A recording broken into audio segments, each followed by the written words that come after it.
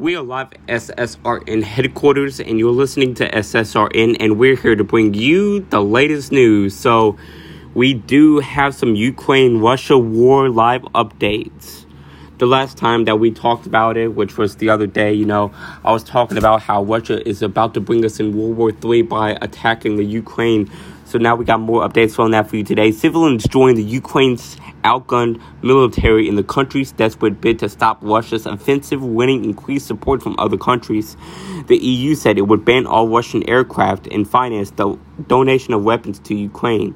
As fighting rages, Zelensky authorizes talks with Russian officials as Russian forces boiled down on Ukraine's capital, and officials put the toll of civilian dead at more than 350 since the invasion began. The two countries agreed Sunday to sit down for talks without preconditions, but hopes were not high for a peaceful resolution of the conflict, even as the Ukraine president, Zelensky, agreed to send a delegation to meet with Russian officials near the border with Belarus. He made it clear that he expected little to come of it. He declined to agree to any conditions or concessions before the talks, making it clear that he would not grant Russia the upper hand after its unprovoked attacks.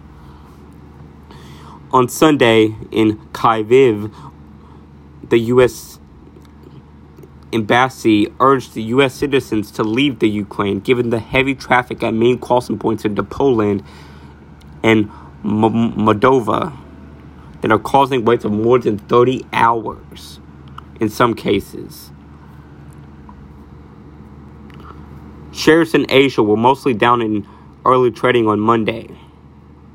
And also South Korea is taking a stand. They're banning export of some strategic materials to Russia as part of sanctions, because how the U.S. also did sanctions. South Korea is imposing sanctions as well. A lot of countries are in support of Ukraine, which is really good. So that is the updates on the Ukraine and Russian war. Hopefully this ends pretty soon and Ukraine can live in peace.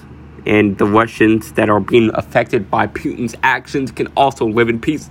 And hopefully the whole world can live in peace. So make sure to follow us to always stay up to date with the latest.